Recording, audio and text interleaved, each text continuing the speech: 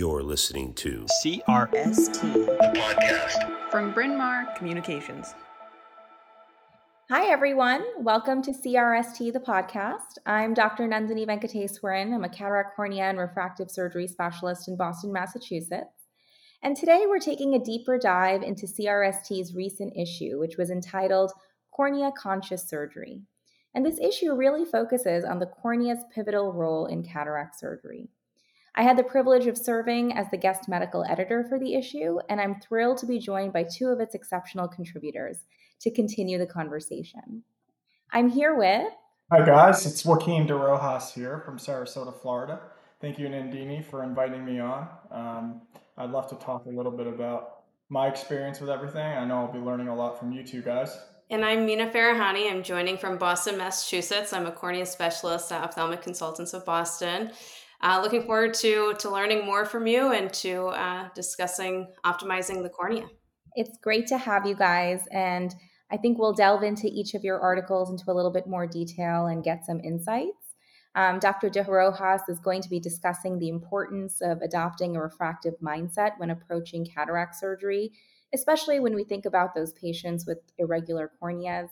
And Dr. Farahani will share some great insights into optimizing the ocular surface for our cataract surgery patients and really emphasize why it's important to think about dry eye disease in this patient population.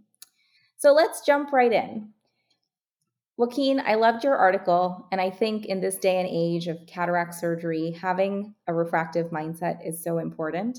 I think our patients' needs and demands are just constantly increasing, and as they should. So as a cataract surgeon, how have you started to adopt that refractive mindset when you see your cataract surgery patients, and how has it affected your patient outcomes?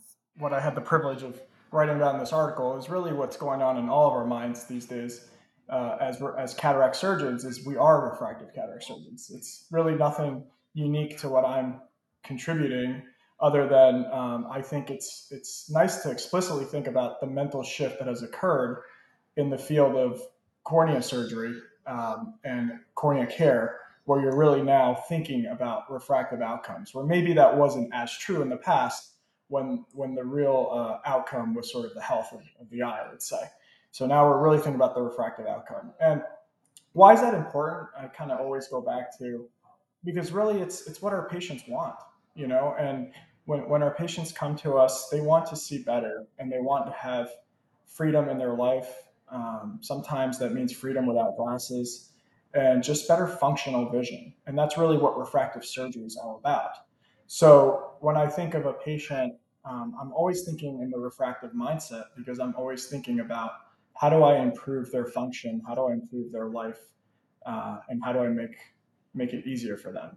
So I think that you can always have a refractive mindset.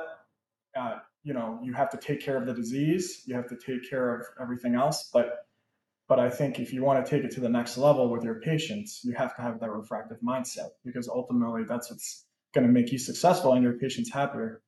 Absolutely. And then, we're all cornea specialists here, and these are some tough cases, right? They come to us, they've been referred, they may have pathology, and others may say, listen, your only option is a monofocal lens, and we're not sure what the outcome will be, but we'll try to get you seeing clearer, and then we'll get you glasses or contacts. And I think that's reasonable for some patients, but how do you now navigate that conversation? We've had this influx of technology. So when you see this irregular cornea patient, what's going through your mind and how do you help perhaps give them a refractive outcome?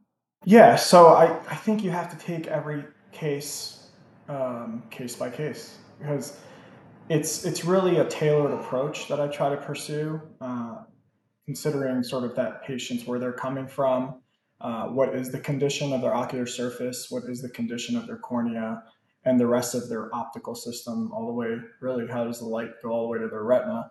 And you're considering that whole kind of segue of light. And I think that that's really step one, is to try to understand what is the patient's condition, and then also what is the patient. Step two is what does the patient really want. So if I determine that they have some pathology, whether that's, let's say, severe ocular surface disease, maybe accompanied by rheumatologic disease, or maybe it's exposure keratopathy. There's a whole host of issues that some of which I talk about.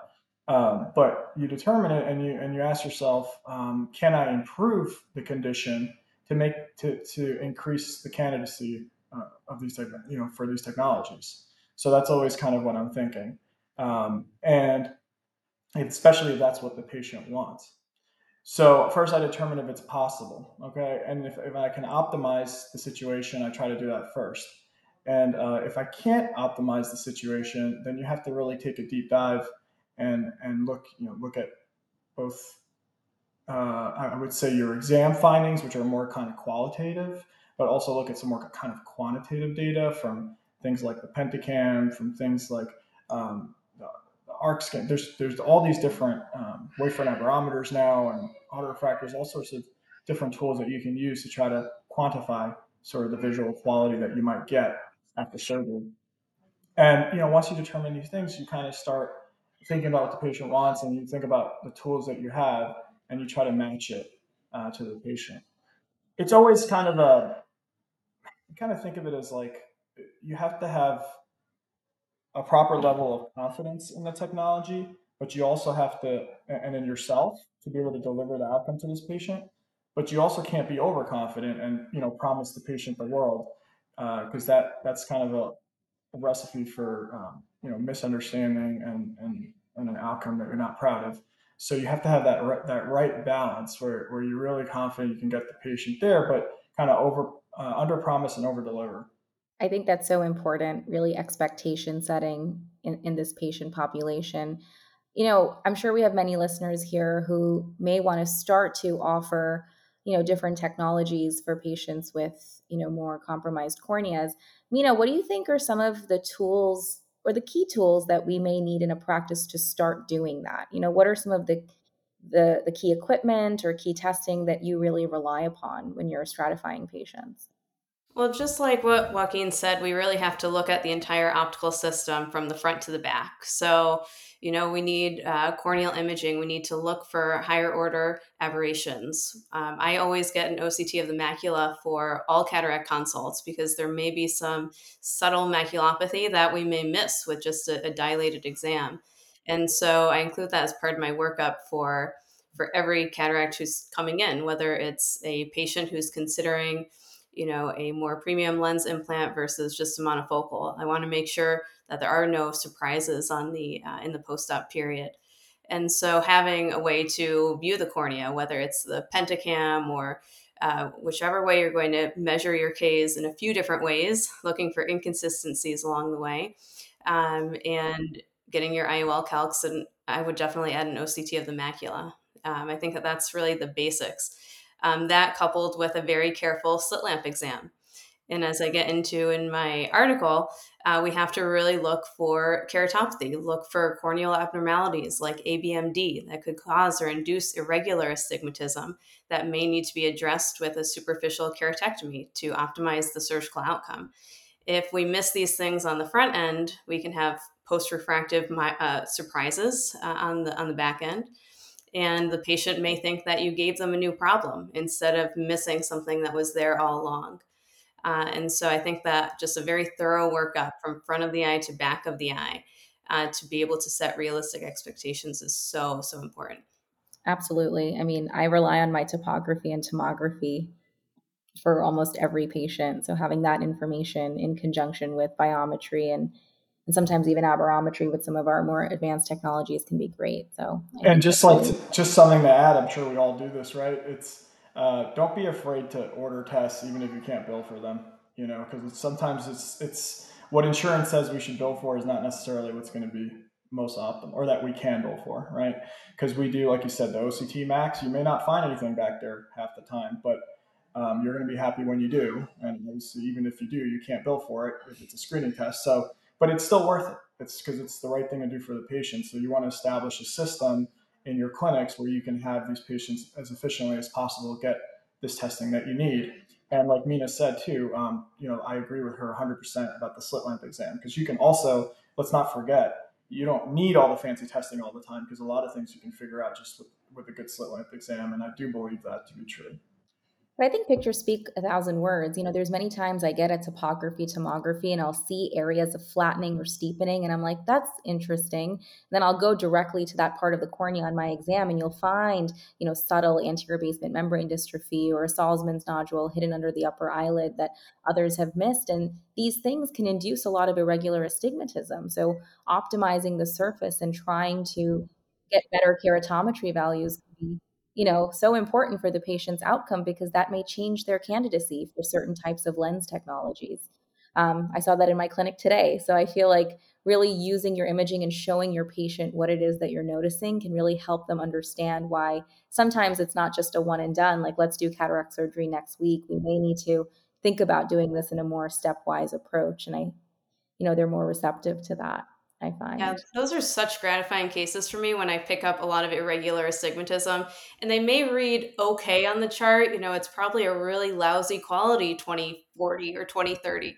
And you get that pre op topography picture, and I walk them through the picture. I pull up that first image and I explained it's like a land map. Blue is flat like water, green is like land. And look, you have this yellow hill and this red mountain on your cornea, and it should all be one even color.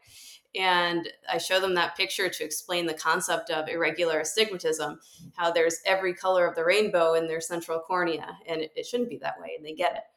And then when I do a procedure and repeat that picture in the post-op period, I usually get another one at month 1 after a keratectomy. They see that difference instantly, and it's really, it's gratifying for both of us to know that, okay, you had these lumps and bumps, they're gone, now we can move on and possibly address your cataract if it's significant too. And you'll do better because we dealt with this first. So I think patient education is just so important uh, for uh, for these patients where you may have to delay their surgery. They need to know why, and that you're doing it for basically to meet their vision goals ultimately. It's so gratifying too when you either treat like their ocular surface or you do a SK like you said, and you get their vision better even before cataract surgery. That's always fun because then they're already, oh, I'm already seeing better, and then we kind of can take them to the next level. And Exactly. so, and then on the flip side, there's nothing worse than doing the surgery and then you see these issues afterwards, and then you have to try to explain to them that they have issues that whether you did the surgery or someone else did the surgery, that maybe were missed. But you don't say it like that, obviously. But that's always a tough conversation because they're like, did the surgery cause this? That's always the next question, and it's going to be on their mind. Absolutely. I've even had patients where I've, say, done a superficial keratectomy and they're so happy after they defer cataract surgery for 2 years.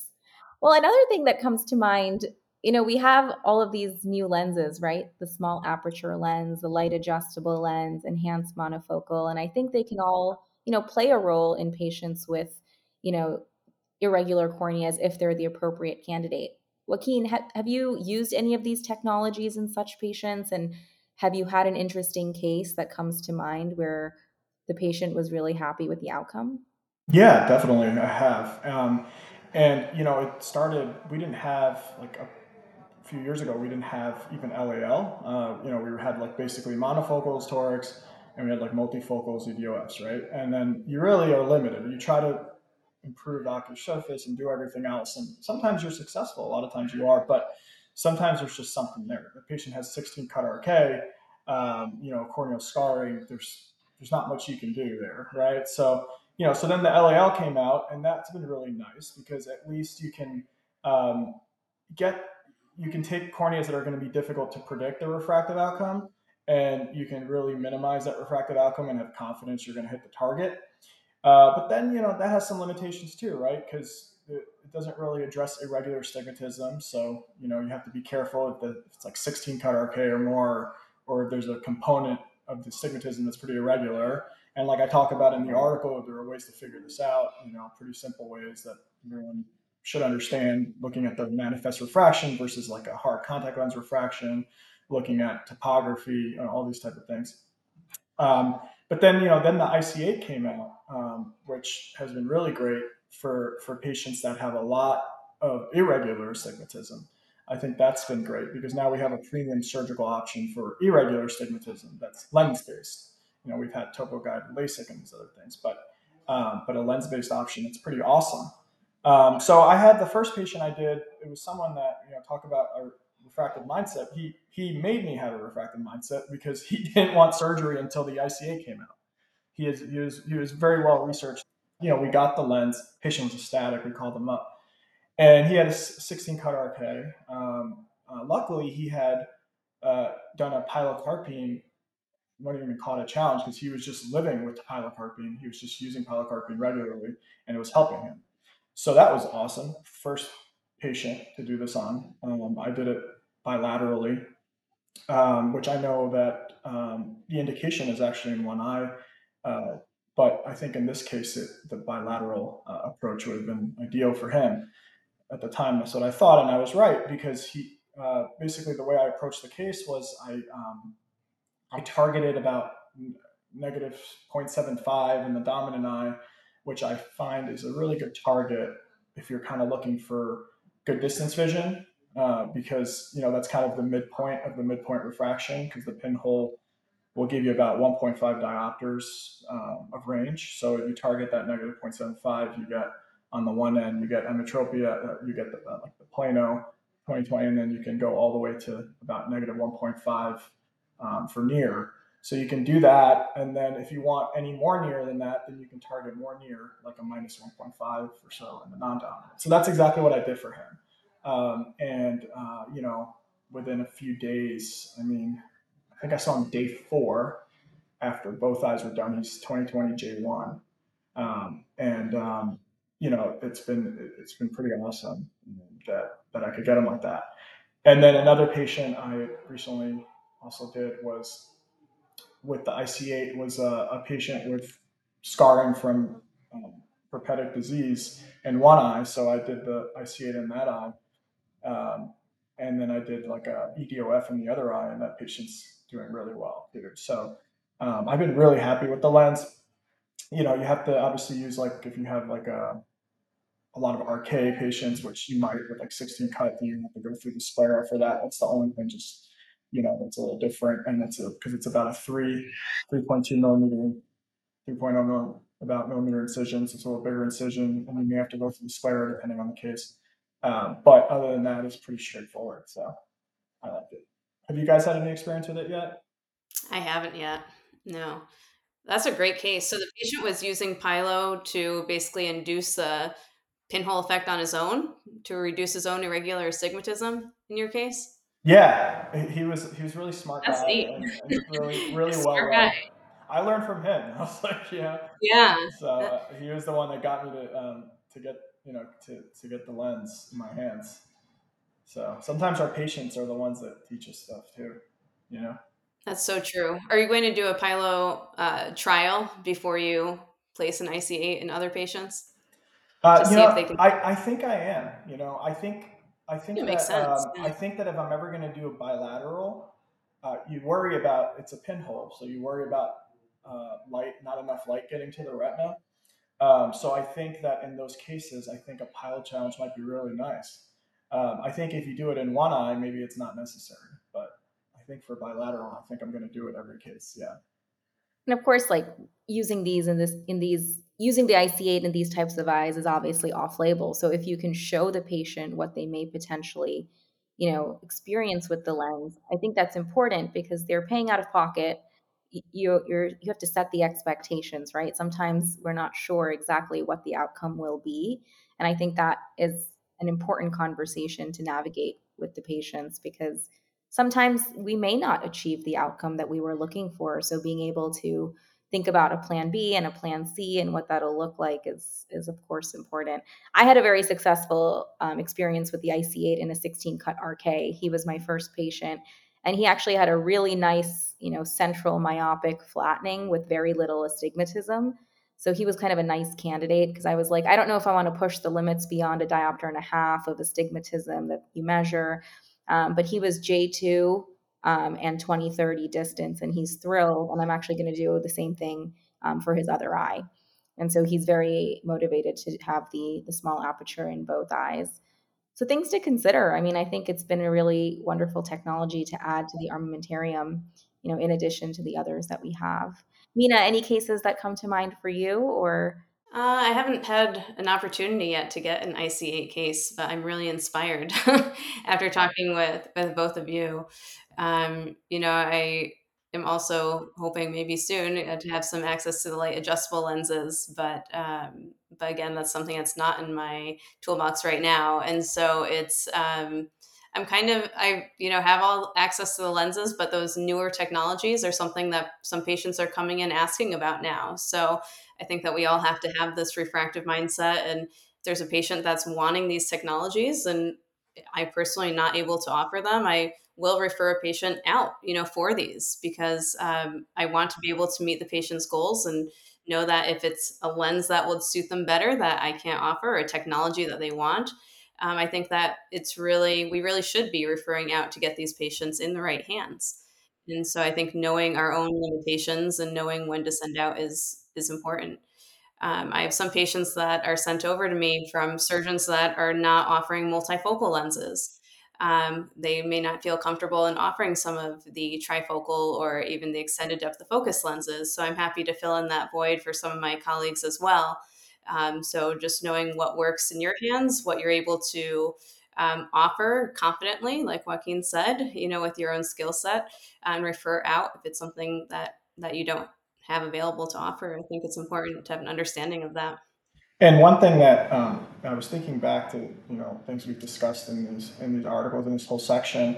One thing that you don't have to have every piece of technology, as you guys because the idea is to try to work with what you have and try to really figure out kind of algorithms to in your mind to classify which patients are going to do better with what. And one thing that's often overlooked too is just like if you have to stick to monofocals or torics, and that's fine, because it's just not smart to do a light splitting lens. It's you could do like a mini monovision, blended vision approach. You could do a contact lens trial with it, and it's amazing. You can have the refractive mindset working with tools like that, and it's amazing what you can achieve just from playing around with different I guess different degrees of blended vision. And then there's really a continuum with these different EDOFs and multifocals. I'm sure as I'm sure Mina's very aware of, like, and some of them seem to be a little more forgiving than others.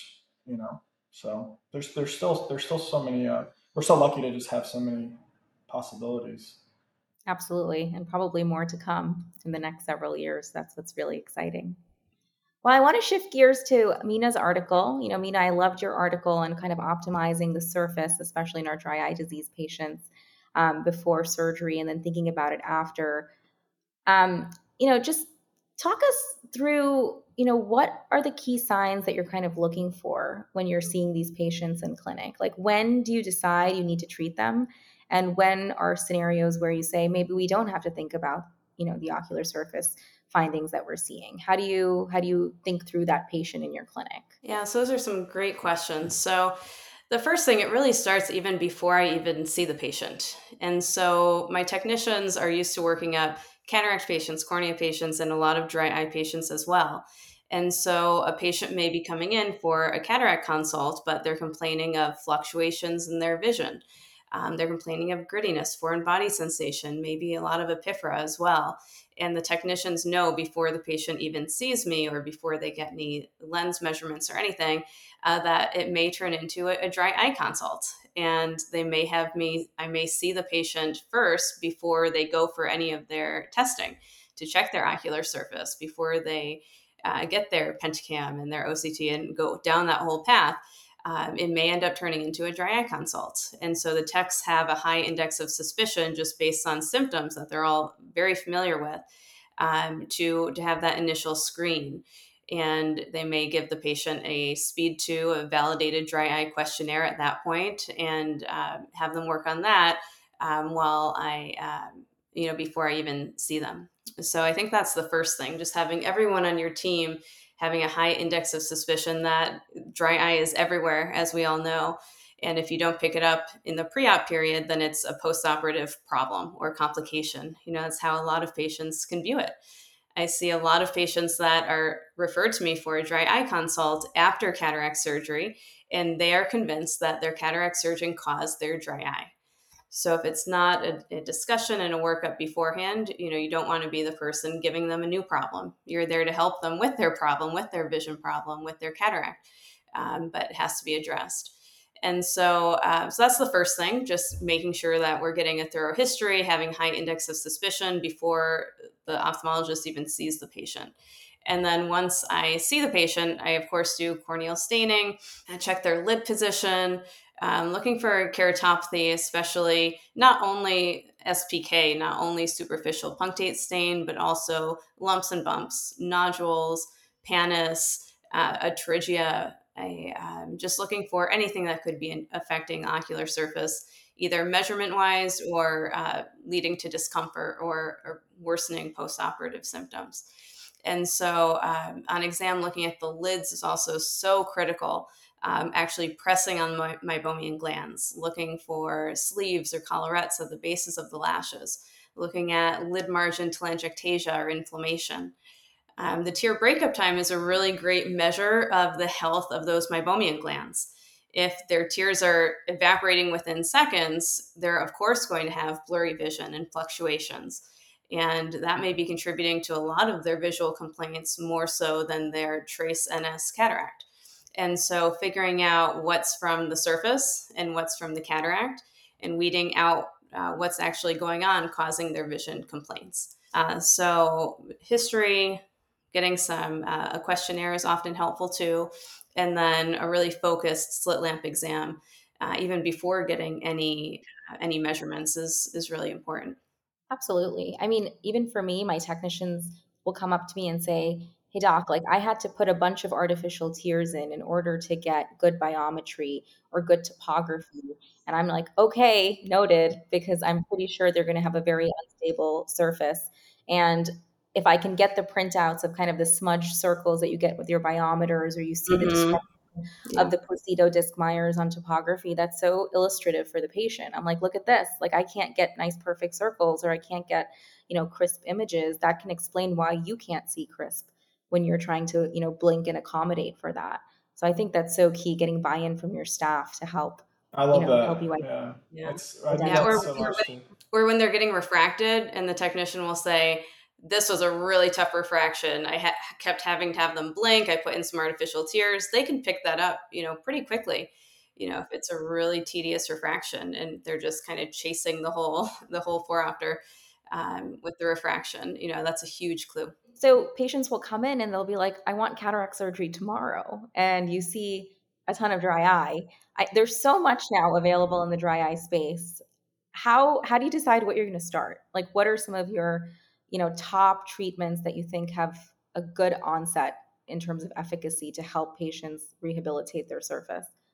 So I really have two goals. I want their cornea clear so that I have a nice smooth surface and I know I can get accurate measurements. And the second thing is a comfortable post-operative course. If they're already really symptomatic with dry eye, I'm going to be, potentially putting drops with preservatives on their surface for, weeks at a time. I definitely can make their symptoms a lot worse and give them a new problem, which I don't want to do. So I want something that's going to be quick in onset, is going to be tolerable for them as well. So I can get them to the point of measurements and cataract surgery as soon as I can. So a lot of it depends on what's going on. As we know, most dry eye disease is mixed mechanism. There's very few purely aqueous deficient patients that are out there. There's very few that are purely MGD just alone. There's a lot of mixed mechanism there. So, but at the root of all of it is a loss of tear film homeostasis. So something is off. And when there is this loss of homeostasis, we know there's increase in cytokines and there's an increase in inflammation. And so the root of the key really to treat dry eye is to restore this homeostasis and to fight inflammation. I often get an MMP9 test in my clinic for patients that are coming in for a dry eye consult, or these cataract consults that turn into dry eye consults. My technicians will get an MMP9 test looking for this common marker of inflammation as well. It's helpful not only as a objective measurement for me, but also to explain dry eye and inflammation to my patients when I'm talking about it with them. And so There are a lot of drop options. There's even a nasal spray option, but I'm looking to see what's going on with the lids, what's going on with their tear film, what's going on with their tear evaporation rate, and make a decision based on that. Steroids, because inflammation is really at the key, a course of steroids can be really helpful, but they're not going to be a good long-term option. And so, with steroids, I'll often do a mild course of a loteprednol, drop for a few weeks, and I know that that will help improve the cornea, get inflammation down quicker. But as I tell my patients, as we all know, you can't be on steroids forever. They'll make the cataract worse, which is fine. We're going to address that anyways, but they can induce glaucoma at the same time, and that's a blinding disease. So we don't want to treat your surface problem, give you a long-term vision, lead to vision loss long-term. So they all get that. So I'll start steroids, but at the same time, start them on something that will be safer for long-term use. With the drops that we have on the market, we have Restasis, we have Xiidra, we have Cequa. We have these options that each have their pros and cons. When I have all the options based on insurance coverage and all of that, I find that Cequa does best in my hands just because I know that within a month of being on it in the studies, we see that there is total clearing of the cornea around that 1 month point. So I'm comfortable starting patients on that. I also find it has the best tolerability compared to the other drops. And so that is a drop I'll commonly go to. There are some patients that can't tolerate any drops on their ocular surface. They may have trouble tolerating even artificial tears. And so, fortunately, we have the Varenicline nasal spray Tyrvaya available, which is a nice option for those patients with a twice a day nasal spray that increases tear production and increases Schirmer scores. That's really a great option for those patients with tolerability issues. And also around month 1, there were significant improvements in keratopathy seen in their clinical studies too. So those are two that I'm kind of leaning towards when I have those mixed mechanism patients that we need an increase in their tear production, but also some anti-inflammatory benefit at the same time. And then, like I said, most patients do have mixed mechanism dry eye. So if you're ignoring the lids, you're really not treating a major part of their dry eye. And so, lid inflammation may be helped with some of the anti-inflammatory drops as well. But for my ocular rosacea patients, I may have to go and use some other tools in my toolbox, like topical or oral azithromycin or oral doxycycline.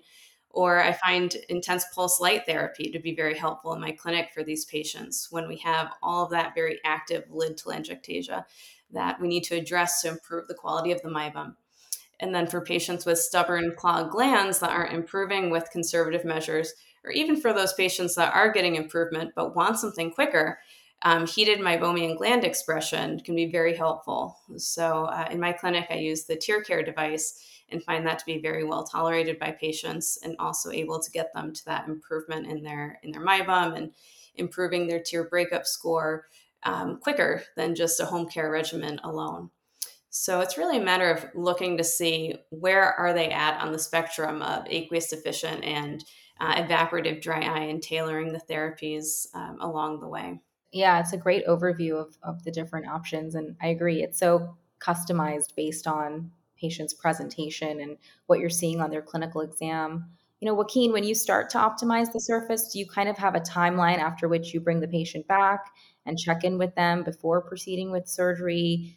How do you time that for patients? Yeah, it's a good question. So I have a kind of like a go-to that I use, and sometimes it works, sometimes it doesn't. But at least I think it's important to have kind of a default that everyone's on board with. I think it helps with efficiency because it can be really it can really bog your clinic if pretty soon you have a cataract consult that turns into dry eye management for like 6 months, right? And that's that can be tough. And sometimes you have to, but a lot of times what I do is I tell the patient to come back in 2 to 3 weeks for repeat measurements. So I agree with Mina. I add a steroid. I think that's so important most of the time, right? Not all the time, but if I'm having a patient come back for measurements, it probably means I'm adding a steroid because I want really quick improvement. And I'm probably doing punctal plugs. I'm probably doing. I'm looking at their lids, looking for exposure, looking for lid disease, all the things that Rena talked about. But yeah, 2 to 3 weeks, I have them repeat the measurements. And often what I find is that if you look at the IOL master, whatever biometer, you'll find sometimes that the measurements radically change. The lens power is different. The astigmatism has gone down. I look at the Pentacam too. I repeat the Pentacam. And then if there's sometimes if it wasn't too severe, and we have a good dry plan in place and the measurements look better, I might just keep that visit as a tech only. I might even just say we're good to go.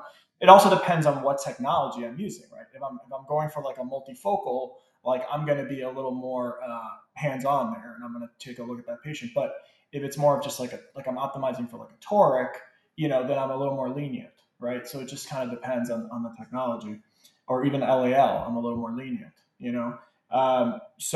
So yeah, I would say 2 to 3 weeks, because then at that point, some of the latest studies with even Sequa, showed that after 2 weeks there is an improvement in the corneal staining, which is really my biggest priority pre-op, is to improve the corneal staining and tear breakup time, because that's part of the visual axis, right? So 2 to 3 weeks, and then I look if things aren't adding up, or if I felt like I'm going for something pretty aggressive in terms of surgical treatment with like multifocals, or the patient had really severe disease, then I'm definitely going to take a look again, 2 to 3 weeks later. And it may be the case that I make a determination. I kind of make a determination after 2 to 3 weeks. If I can't get them significantly better in 2 to 3 weeks, that means I probably have to reassess how aggressive I'm going to be in terms of technologies. So I may, because what are the chances you may get them, you may work your butt off, for lack of a better term, for 2 months with the patient to try to get them really optimized, and you get it after 2 months. But who's to say that patient's going to stay on all that stuff? 100%. I feel like you need to get buy-in from the patient to sustain the regimen that you've started pre-op, post-op, because more likely than not, they will have dry eye after surgery, whether or not they started with it. But if they started with it, I promise them they'll have some dryness after. So it's nice for them to have a regimen. So if I'm starting a steroid, I like to start something that's more long-term therapy, that's steroid sparing, because then I can say continue that after. You're already used to doing this before. We want you to have that same quality of vision after. And I think patients understand that. They think of it more like a chronic process rather than just one little metric that we're trying to perfect prior to surgery. But I see plenty of patients who come afterwards. They've had, premium lens technologies put in, and they have a terrible ocular surface, and it drives them crazy because they just don't have that quality of vision. And some of those dysphotopsia symptoms are exacerbated by the fact that they have keratopathy and an unstable tear film. So And in that same light, as you were saying, like, if you're doing your own management post-op, then it's easy because you're going to switch over to Sequa or whatever from the steroid, and you have your. But if you're co-managing a lot, in my practice, we do co-manage a lot. Then you have to have everyone's buy-in, not just the technicians, but also the co-managing optometrists, and you have to either discuss these things with them beforehand, and you can even write in your notes like, okay, after you know steroid, make sure patient continues on XYZ treatment, post-op. Sometimes you really have to be explicit because, not everyone is as enthusiastic about dry eye treatment, and I think that sometimes you catch these patients like, 3 months post-op or something. You're like, what happened? You're not doing any dry eye treatment anymore. So that's just another thing I've kind of learned. I totally get needing to be efficient, in our clinics and optimizing dry eye within a certain amount of time so we can get to those cataracts sooner. But I do have to say, some of my most gratifying patients have been patients that have had really horrible ocular surfaces that we've worked together for months, 6 months, gone through 4 sessions of IPL, worked really hard to improve their candidacy for lenses, and have done really well with multifocal lenses. And some patients, if that's the technology that they really want, I'll give it my all to try to make their surface as pristine as I can. And if I may not get there, and I set that realistic expectation from the get-go.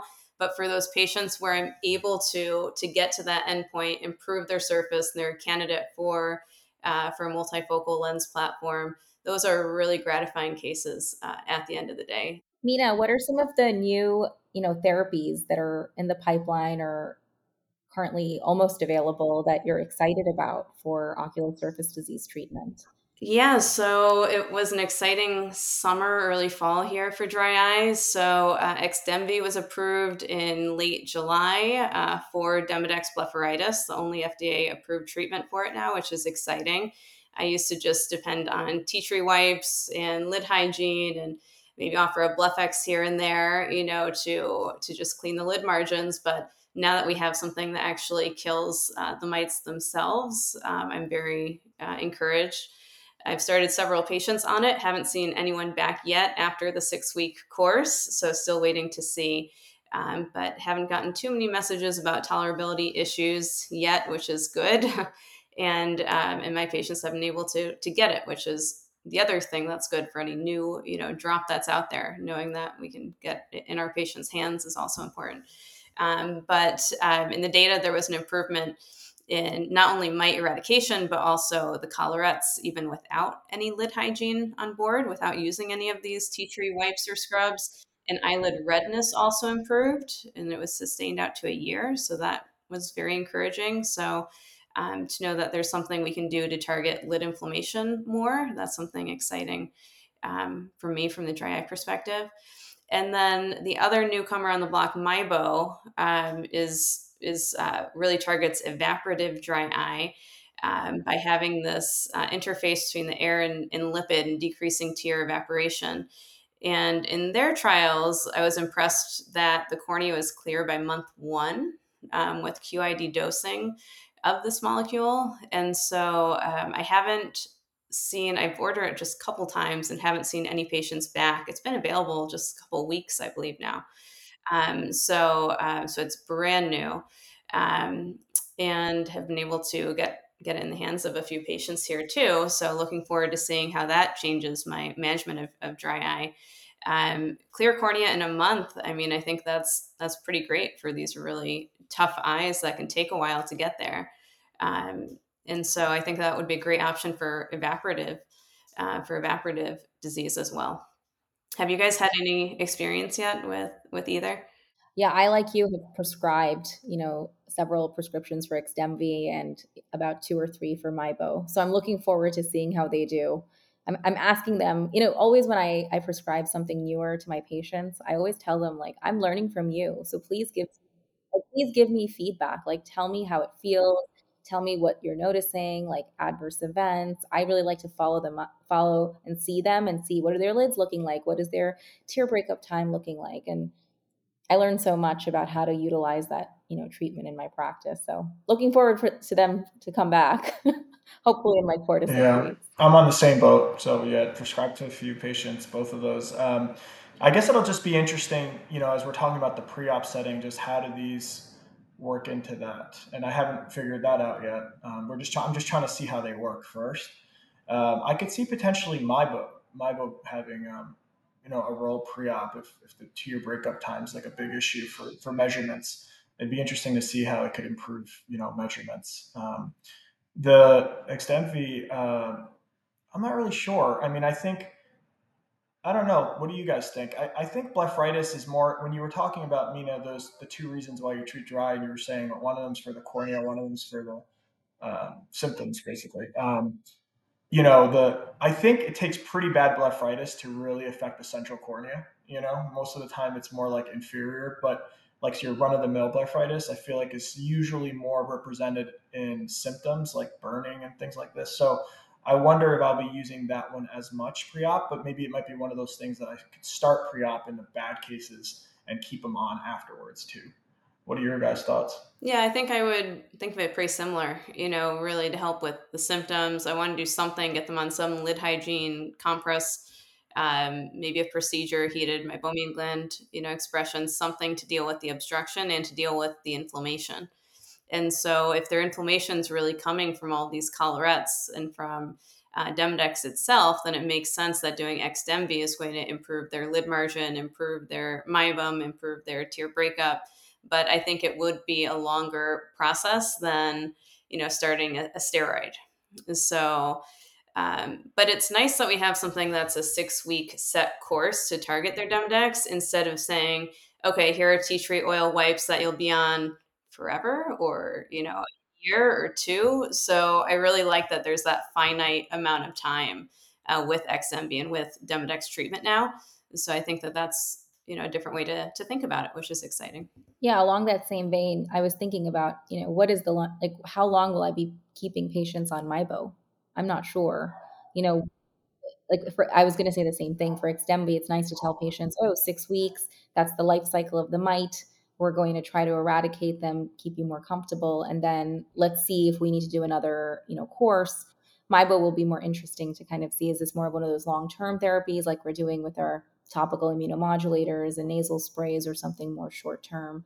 So I think more to come and more to learn. But I agree with you. I think there are those patients with, Demodex blepharitis that have a lot of, follicular conjunctivitis, epiphora, kind of, concomitant symptomatology from that lid inflammation. And I think they would really benefit from this, because often these patients are tearing and blinking and they just can't quite, achieve that clarity of vision that they're looking for. So it'll be great to slowly implement into our practices. But I thought this was a great discussion. Thank you so much to both of you for wonderful contributions to the CRST issue and for such a great conversation. And I really hope all the listeners enjoy this. And if you all want to check out the full articles, don't forget to visit www.crstoday.com, and you'll access the entire September issue on cornea conscious surgery. Thank you all for tuning in.